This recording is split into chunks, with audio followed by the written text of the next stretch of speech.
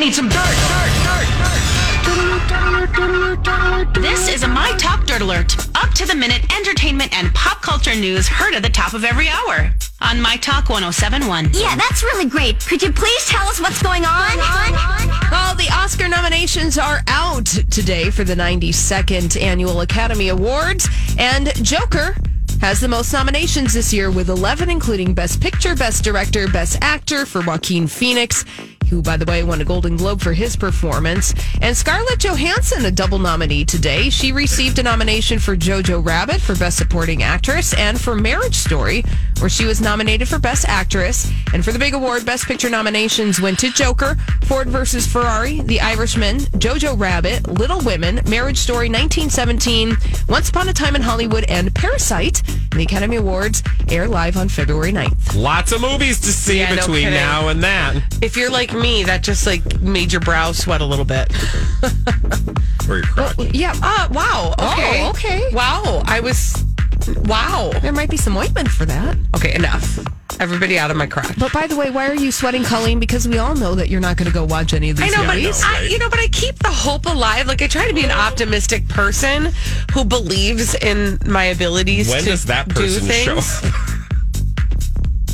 Rude. Just listen to the next 3 hours and you'll say otherwise. Rudy Tuesday. Oh, I'm sorry. It's Monday, Do I have too many girl. opinions? Yes. And it's Rudy Monday. Rudy Tuesday has a nice salad bar, but it's tomorrow. More award show news. The Golden Globes announced familiar faces returning as hosts for the 2021 ceremony. Tina Fey and Amy Poehler are going to be hosting the Golden Globes once again. Fey and Poehler hosted the Golden Globes 3 times before. The last time was in 2015. I love that we know who's doing the Golden Globes next year now. Well, because it actually kind of makes a little bit of sense, right? Because everybody was paying attention and talking about the fact that the two of them should probably host again. So it makes us happy. And, fine, Ricky Gervais, yeah. But I'm excited for Tina Fey and Amy Poehler. They're just, they're silly. They're silly. We need They're silly. natty. I just want to let you guys know right now, mark your calendars for November, where you're going to have to remind me that they are doing this again, because I will have forgotten by then. We will have forgotten that Everybody we're supposed to remind you, I'm saying, so you probably aren't going to get that reminder.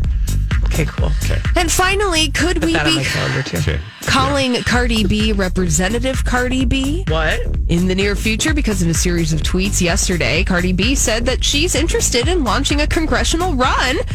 She said she's been watching documentaries and that she says, if I go back to school and focus up, I can be part of Congress. She said she has so many ideas that make sense. I paraphrase because she said something that I don't know if I can say on the radio.